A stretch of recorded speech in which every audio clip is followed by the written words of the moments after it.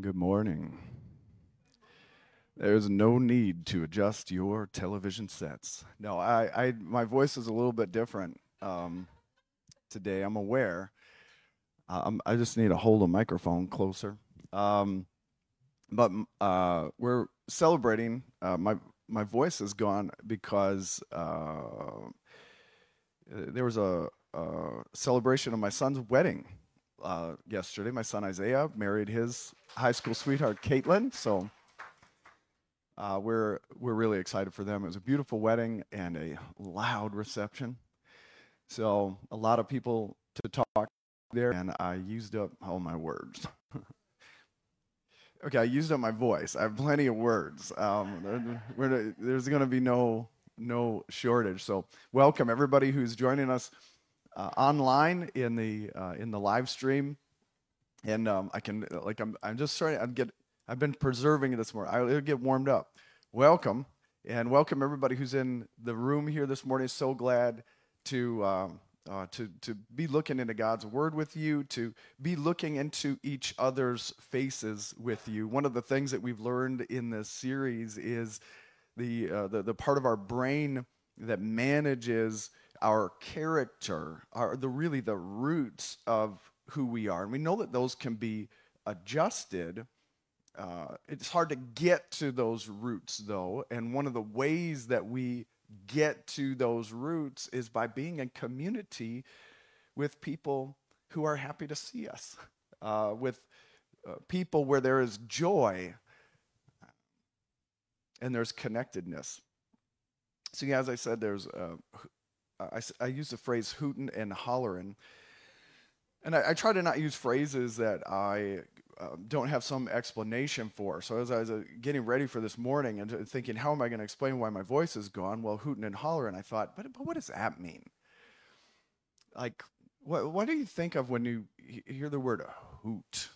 Uh, and- okay, so for me, it was owl. Okay, so there, just somebody's made a very a sensible explanation of a crowd cheering, hooting sound. But for me, it's owls, and I think about an owl. If you, how many of you have actually been out uh, at night and heard an owl hoot? Okay, good. We're in Wisconsin. We have that opportunity. It's eerie, right? It's and I picture, yeah, okay, so somebody's there. I can't. I don't have that register available right now. But I picture the owl's eyes, and they always look a little bit angry, and you know that they have talons that are ready to crush the bones of a mouse, uh, a beak that's ready to tear into the flesh, and they have those eyes that stare through your soul. So when I think about a lot of hooting, I think I'm terrified by one hoot. A lot of hooting is a nightmare. It's like, and what about hollering? I, for me, hollering takes me right to Walmart. Um, because to me, hollering is what you do to kids, right? And so when you go, uh, hey, like that's, but of course louder. I can't do it right. Hey, get over here, right? That's hollering. A lot of hooting and hollering, uh, like that's new material for your nightmares. You're welcome.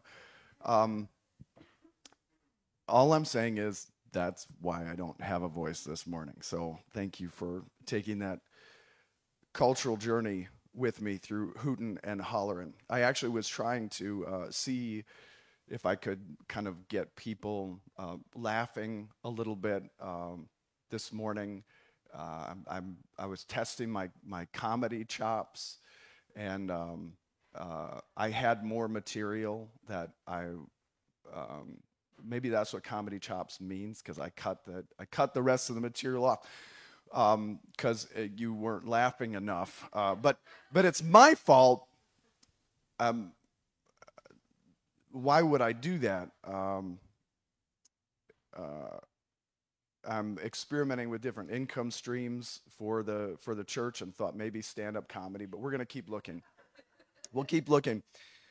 If I were to practice my comedy chops and get people to really have a good time laughing about life, maybe we could draw more of a crowd here. That's another thing that might happen. Another thing that I could do to draw more of a crowd, I could go a different direction, and rather than making people laugh more, I could get people angry more. I could I could be the kind of leader who helps convince people that they're in the right and be very clear about who those other people are who are in the wrong, especially naming and pointing out evils outside of the church. I could get heads nodding and I could get compliments like, I like my pastor. He's not afraid to tell the truth. This series that we're in, though, it's an admission that the world is always changing. It's always going to run contrary to the kingdom of God. The kingdom of God is going to be different. It's going to look different from the world. Jesus is coming back again someday to judge the world. And in the meantime, he's building a church to continue the mission of saving the world through him.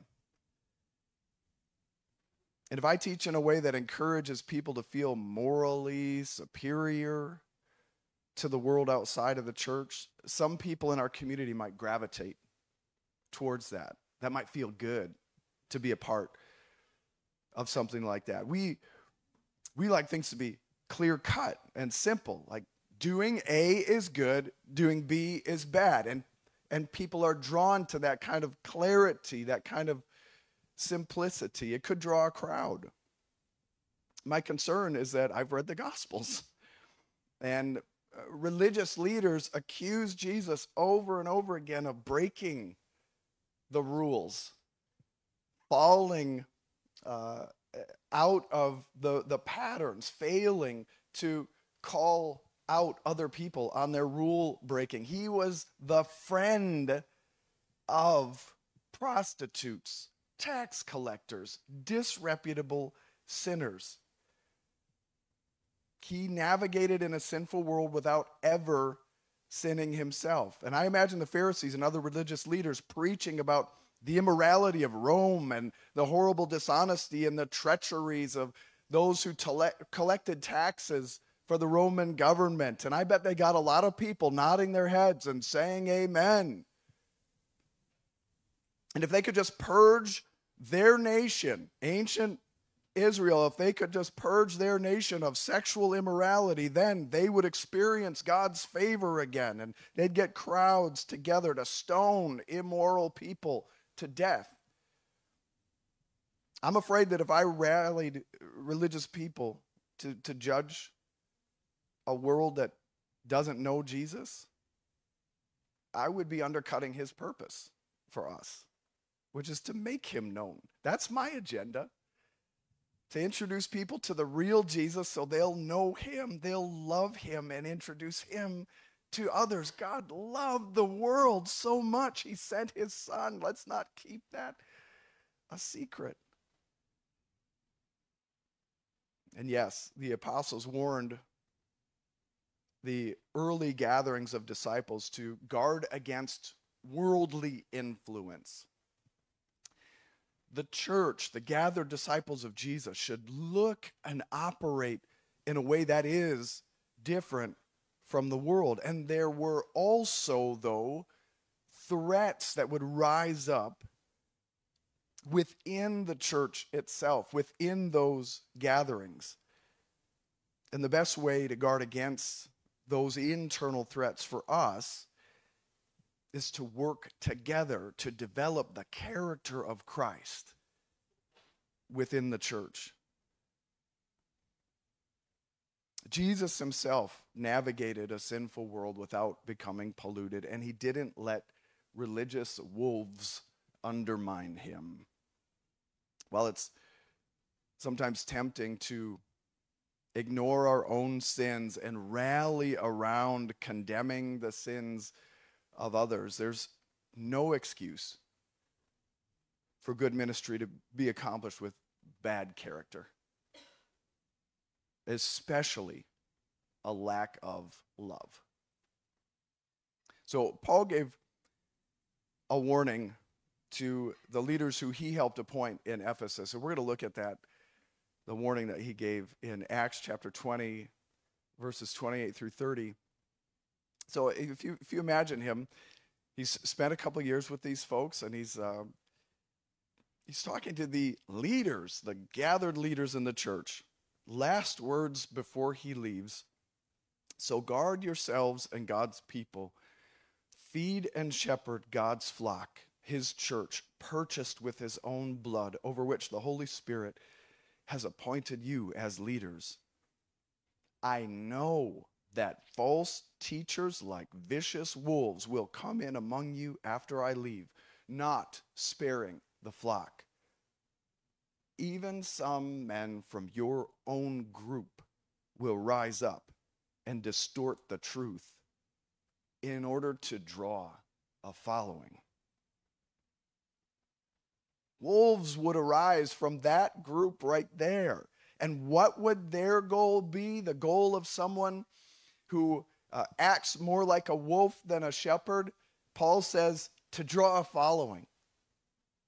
We've been learning about having the character of Christ and how God can even use healthy shame to help someone see the gap between how they are acting and who God created them to be. And when someone doesn't know how to process shame and insecurity, one way to deal with it is to gain power and influence, to cover over the lack that they perceive in their life by getting others to approve of them. Jesus gave a similar warning about people having the wrong motivations and causing damage. In Matthew chapter 7, starting in verse 15, he says, to his own group of leaders, beware of false prophets who come disguised as harmless sheep, but are really vicious wolves. Kind of makes you wonder, why did Aaron talk so much about owls this morning, not wolves? I don't know. I just thought of that. Actually, it kind of makes you wonder, how are we going to recognize these wolves? Jesus tells us, verse 16, you can identify them by their fruit. Okay. They're wolves, and you're going to recognize them by fruit. Like, Jesus isn't afraid of mixing metaphors, right? He'll take you on a journey that bounces around a little bit. You'll identify them by their fruit. That is, by the way they act. Can you pick grapes from thorn bushes or figs from thistles? A good tree produces good fruit. A bad tree produces bad fruit. A good tree can't produce bad fruit.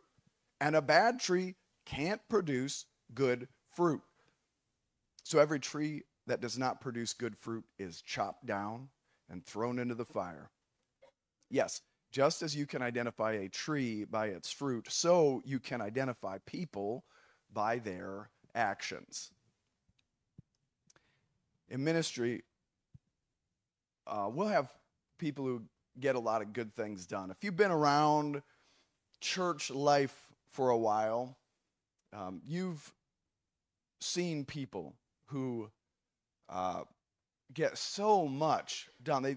They seem to be everywhere all the time, and you start to think, where would we be without them? Like, they become somewhat indispensable, and sometimes in those situations, I'm not talking about this church, but maybe you've been in a different church where you've seen somebody who gets a lot of stuff done and is also very prickly to others at times. and sometimes maybe even offends people by their uh, prickly personality, or maybe a little bit of rudeness, or maybe they let a little bit of gossip seep into things. But you know what? They get so much done that we make excuses, and we cover over those things. And when somebody says, "Well, why did that family leave the church?" Well, there was a conflict with this person. Well, should we do something about that person? Well, but if that person gets mad and leaves, then who's going to do all the stuff they're doing? So we make excuses for people because we see good ministry. We don't realize we may be welcoming a wolf into the flock. We say, "Oh, that person's just a bull in a china shop," but maybe they're a wolf in sheep's clothing. So, wolves in disguise, and we recognize them because they're fruit trees. That's where we are with Jesus right now. And then Paul, under the influence of the Holy Spirit, he gave some advice to the church in Galatia that I think is helpful at this point. He just got done telling these gathered disciples that the religious people who keep telling them that they need to obey the Old Testament law, particularly you need to be circumcised. You cannot be saved unless you're also circumcised. And Paul is saying, wrong. No, the Old Testament law is fulfilled by Jesus on the cross. There is freedom from having to justify yourselves before God by observing those laws. In Galatians 5:13, he says, "For you've been called to live in freedom, my brothers and sisters, but don't use your freedom to satisfy your sinful nature. Instead, use your freedom to serve one another in love." For the whole law can be summed up in this one command: love your neighbor as yourself. But if you're always biting and devouring one another, watch out. Beware of destroying one another. Biting and devouring? What does that sound like? Trees. Wolves. So even if our church is growing, you will ultimately destroy each other, Paul says to them, if you lose sight of serving one another in love. There's no excuse for good ministry to be accomplished with bad character, especially lack of love. And then Paul explains that there's a tension between the appetites in us, what he called the sin nature, and the lead of the Holy Spirit in our lives. There's a tension, there's a battle going on. If we think in terms of the patterns in our brain, as we read this next passage, let's remember that there are pathways that people follow in order to avoid pain, like shame. Like instead of processing shame as a pathway, as a way to get to greater joy and connectedness, like we learned about last week, shame comes and we have patterns where we avoid, we run away, we cover over, and pursue pleasure. Let's think about that as we look at what Paul teaches under the influence of the Holy Spirit in Galatians 5:19. He says, when you follow the desires of your sinful nature, the results are very clear: sexual immorality, impurity, lustful pleasures. So the first category that Paul addresses is sexual sin. There's a lot of young people, a lot of kids in here right now, and I don't know about you parents who are sitting at tables, but at this point, if I were you, I'd like tense up a little bit and be like, okay, what kind of conversations are I going to be ready for when we get home? Heads up would have been nice. We're not going to spend a lot of time on this. Then he addressed religious sin. Paul continues. He says, idolatry, sorcery. These are things that we don't talk about a lot as sins unless you get around somebody who thinks that, reading Harry Potter is sorcery, or, they'll look at different things in the world and say, and I only chuckle about that because honestly, I got Harry Potter on my shelf. And if you're convicted about that being sin, then we can have a discussion about that, and we can talk about it. But these things, idolatry and sorcery, they don't come up a lot in our particular culture. Then he addresses relational sin. Okay, so he's gone sexual sin, religious sin, relational sin, hostility, quarreling, jealousy, outbursts of anger, selfish ambition, dissension, division, envy. Remember, we're thinking in terms of pathways in our brain. The way that our brains have been trained to respond to the world, and he's listed all of these relational sins that our brains go to. And then he mentions a couple of sins of overindulgence that were often associated with idol worship at the time. Drunkenness, wild parties, hooting and hollering. I did hear a story on my way here this morning. My daughter, who goes to school in Waukesha, has her roommate, her freshman and sophomore year, was here over the weekend to be part of the wedding celebration. She grew up in Illinois, and okay, so I also need to give this disclaimer. I wasn't in charge of the reception. Okay, I'm not going to take responsibility for this. But her roommate from Illinois said, I don't think I've ever seen drinking like that. And my daughter's response was, well, this is Wisconsin. I mean, like, we know, like, I don't think anybody who was there who like grew up in Wisconsin was going, I am so shocked. It just was a wedding reception, that's all. But someone from outside of this culture, just in case you didn't know, we have a problem. We have a problem. Wisconsin is the drunkest state in the United States, and Marathon County is the drunkest county in Wisconsin. That's not something we want to be proud of. In terms of pathways that our brains go to avoid pain and to seek pleasure, Paul is saying, like, overindulgence, don't make that who you are. And then for good measure, he adds, and other sins like these. Just whatever God puts in your heart and goes, and that one too. Nobody gets a pass.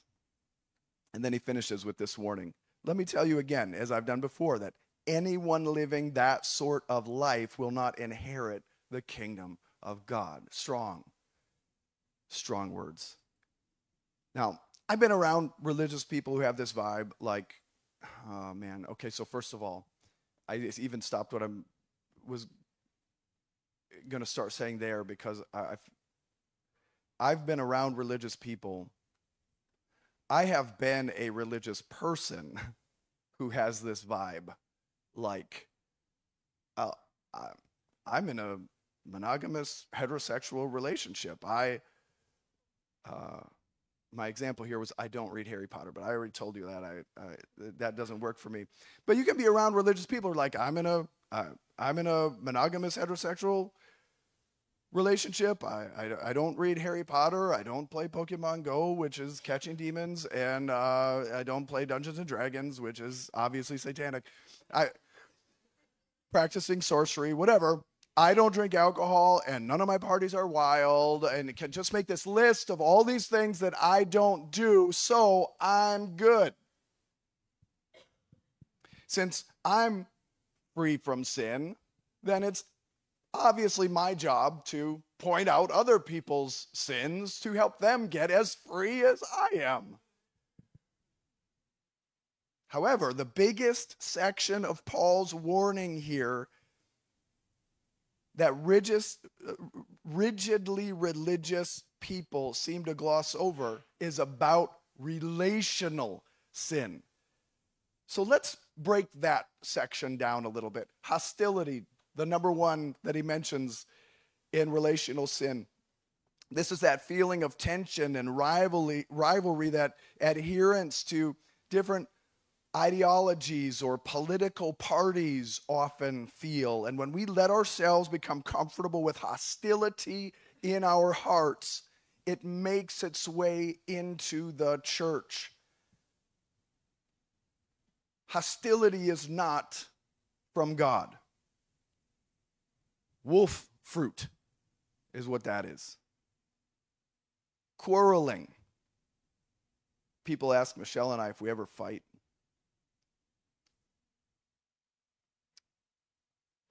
Sorry, I heard a comment from the back. I'm not going to call anybody out.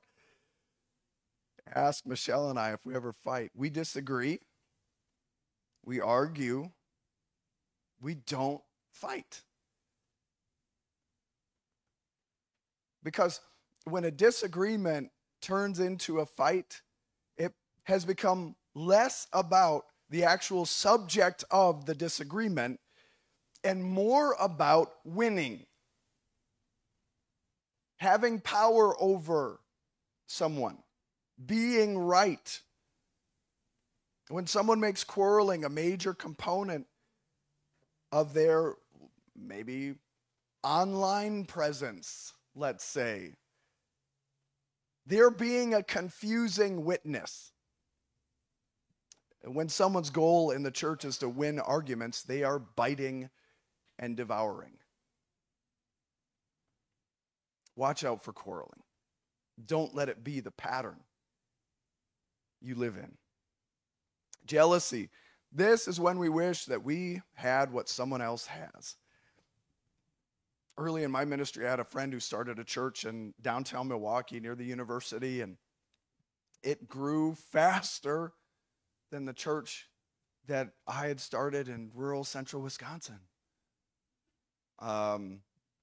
And I got his newsletters, and I started to feel this feeling, this jealousy. And it was awkward. I felt like I had to, though, like it was the right thing to do. I contacted him and said, man, I love what I see going on in your church. I also have to confess to you that I have this feeling of jealousy. And I want to put it out there because I don't want it to keep going. So it's silly. We're on the same team. I love you guys. I'm excited for you. Keep it up. Comparison kills contentment. That's something my friend Lynette taught me. And it often leads us to bad-mouthing other people, other ministries, instead of processing our own difficult feelings in a healthy way. Next thing Paul lists is outbursts of anger. Please, let's not make excuses for each other on this one.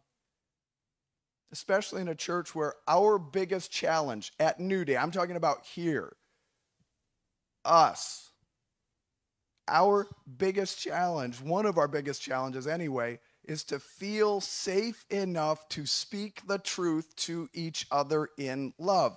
We're a church that is too nice to each other for the most part. Someone who has an outburst of anger makes it so much more difficult for someone who's nervous about saying a difficult truth because they're afraid that they're going to get their head bit off. Outbursts of anger destroy trust. By the way, sometimes people wonder, they're like, can Aaron hear? Yes, I can.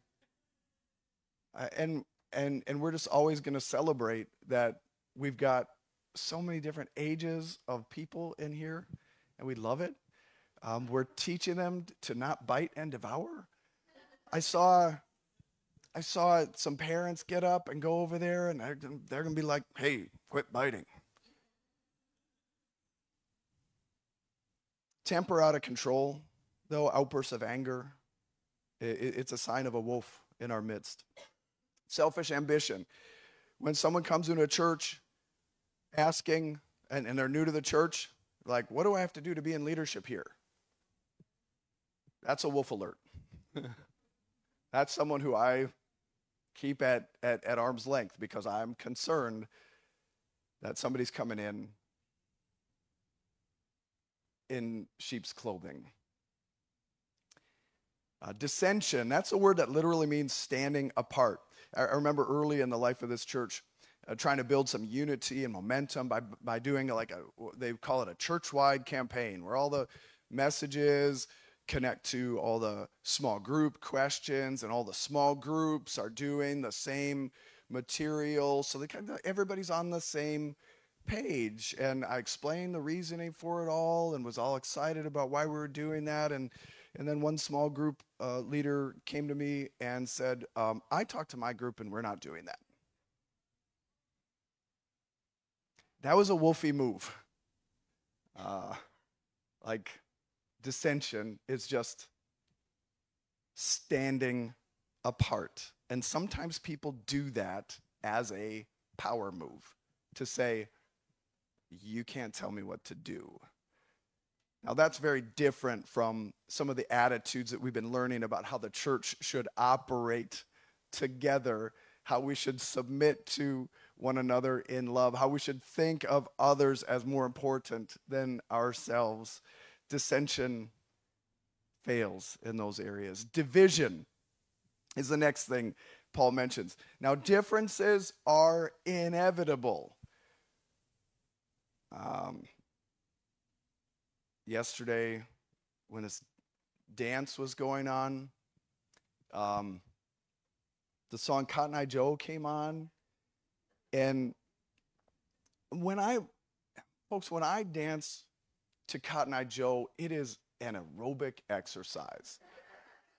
I mean, I get down.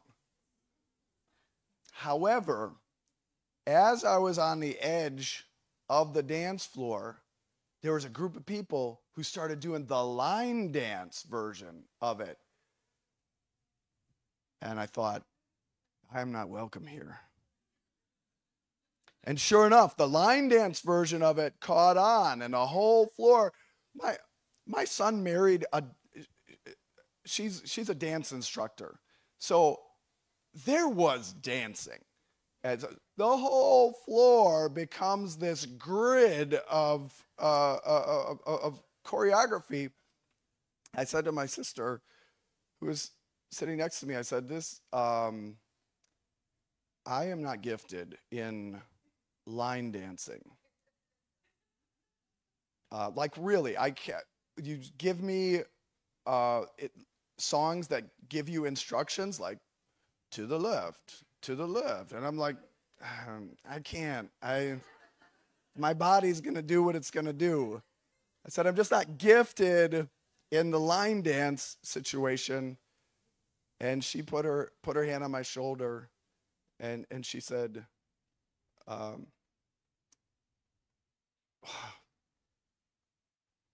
it's a body made of many diverse parts. And like, it's okay that your giftedness is useful in other areas. The church is made up of unique people from a variety of experiences. We don't all have to be line dancers. There's going to be a place for the person to get down, and a time for them to step aside. That's okay. The church is made up of unique people. It's beautiful. While differences are inevitable, division is a choice. Division is when we shift from disliking another person's preferences or choices to disliking that person. Wolves look for reasons to dislike and to divide people. And then Paul says envy. Sometimes we use this word synonymously with jealousy. What's the difference? Envy, jealousy. Jealousy is wanting what someone else has. What Paul's describing here is wishing someone didn't have something. It's actually feeling disappointed when someone does well. When you're feeling that way, it's time to get to the root of that fruit before it gets any worse. I told you last week that we'd get a clearer idea of how to recognize a wolf among us. I hope that helps. Maybe you recognize some wolfy tendencies in yourself. That's good. That means that you have the capacity to be self-aware. I'm more concerned about people who recognize these tendencies, but instead of recognizing that they're sinful tendencies, they just justify them. Have we really yielded our character to God? The way we act when no one is looking, or the attitudes that we hide behind seemingly righteous actions, or the reactions that we have before our conscious thoughts even catch up. Those deepest parts of who we are, have we yielded that to God? Jesus said that we can also tell a good tree by its good fruit. And here's how Paul described what it looks like when someone has turned away from their sinful appetites and yielded to the lead of the Holy Spirit. Here's what that looks like. Galatians 5:22 through 23. We're just continuing after what Paul listed about the fruit of the sinful nature. He says, but the Holy Spirit produces this kind of fruit in our lives: love, joy, peace, patience, kindness, goodness, faithfulness, gentleness, and self-control. There's no law against these things. I love it. It's like you're saying, you can have as much of this fruit as you want. Go ahead. 0 calories. Love is the first fruit that he mentions. A good test for wolfy, or we could, as we looked at them last week, we could call these narcissistic patterns in our church, would be to teach more often about loving our enemies. This would be a good test, to teach more often about loving our enemies, because say to a person with these patterns, love God, and they'll say, I sure do. Say to them, love your neighbor, and they'll say, to justify themselves, who's my neighbor? Say to them, love your enemy, and they'll say, you've gone too far. Yet this is the way of Jesus. We are a people who get our group identity from the character of Jesus. We're taking off sexual immorality and putting on faithfulness. We're taking off overindulgence and we're putting on self-control. We're taking off outbursts of anger and we're putting on gentleness. God has freed us from the need to selfishly satisfy our own desires. And he's given us his Holy Spirit to lead us in a new kind of life. The kind that's going to last forever. So when we do a good job cultivating joy and connectedness, and we have a clear group identity, that person who enters in here, who has those wolfy patterns, they'll either experience a healthy shame that becomes a pathway to greater joy and connection, or they'll eventually move on. We could try to appease them. We could try to get them to stick around. We could also appeal to people's hostility against the world to draw a bigger crowd. The thing is, God loved the world so much, he gave his son so that whoever believes in him won't perish but will have everlasting life. Our mission is to be his witnesses and to make disciples, not Pharisees, not wolves. There is no excuse for good ministry to be accomplished with bad character, especially a lack of love. So let's take a minute right now and practice our RAD pattern: reflection, application, and discussion right now. Take a few minutes to reflect. Think about not just what I said, think about what you thought. What did God put in your mind? What is he teaching you today? Especially a light that he may be shining in an area that he wants to work on in your life. What is he teaching you, and what are you willing to do in response? So we're going to have a few minutes to reflect and for you to answer those questions. And I challenge you, I encourage you, I hope that you come out of that time with a statement that begins with the two words, I will. Something that doesn't have to be a major thing even. Something he puts on your heart, though, that you wouldn't have done otherwise. This week, though, this is something you're willing to do in response to him. So we'll take those few minutes to reflect. I'll see if I can get any of my voice back.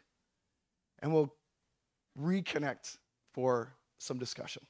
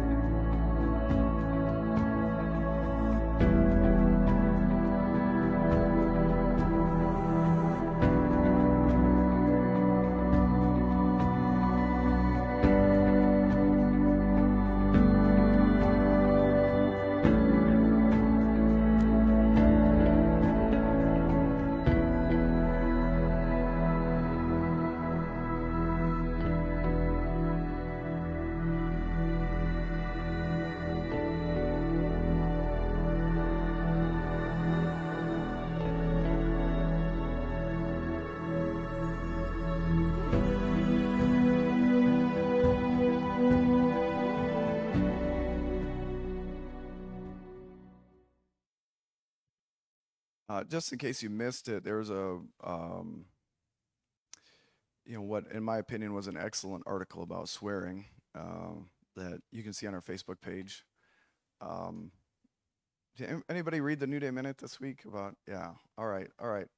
So yeah, we do have a weekly email newsletter, and I thought it was a pretty fun article.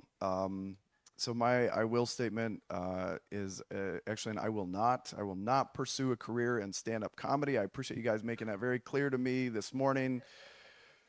That I can just check that off the list of alternative funding pathways. Um, I'm gonna close our time together in prayer. Actually, I'm moving us towards our time of discussion. So let's pray together. God, there are challenging things for all of us in the character of Christ. None of us lives up to it. Um, we thank you though that you accept us, that you love us right where we are, that you don't wait for us to become perfected. You even say to us that if we come to you as if we are, you're going to resist us, that you oppose the proud. So, God, humbly, we come to you knowing that there is work that needs to be done, and we cannot do it alone. We thank you, God, for Jesus Christ. Through him, our sins are forgiven as we put our faith in him. We thank you for your Holy Spirit who leads us into truth. We thank you for a community of believers who encourage us and help us along. And we pray, God, that we will not be the same people a year from now, a week from now, tomorrow. We will yield to your transforming power and things are going to be different. Thank you, Lord. Amen.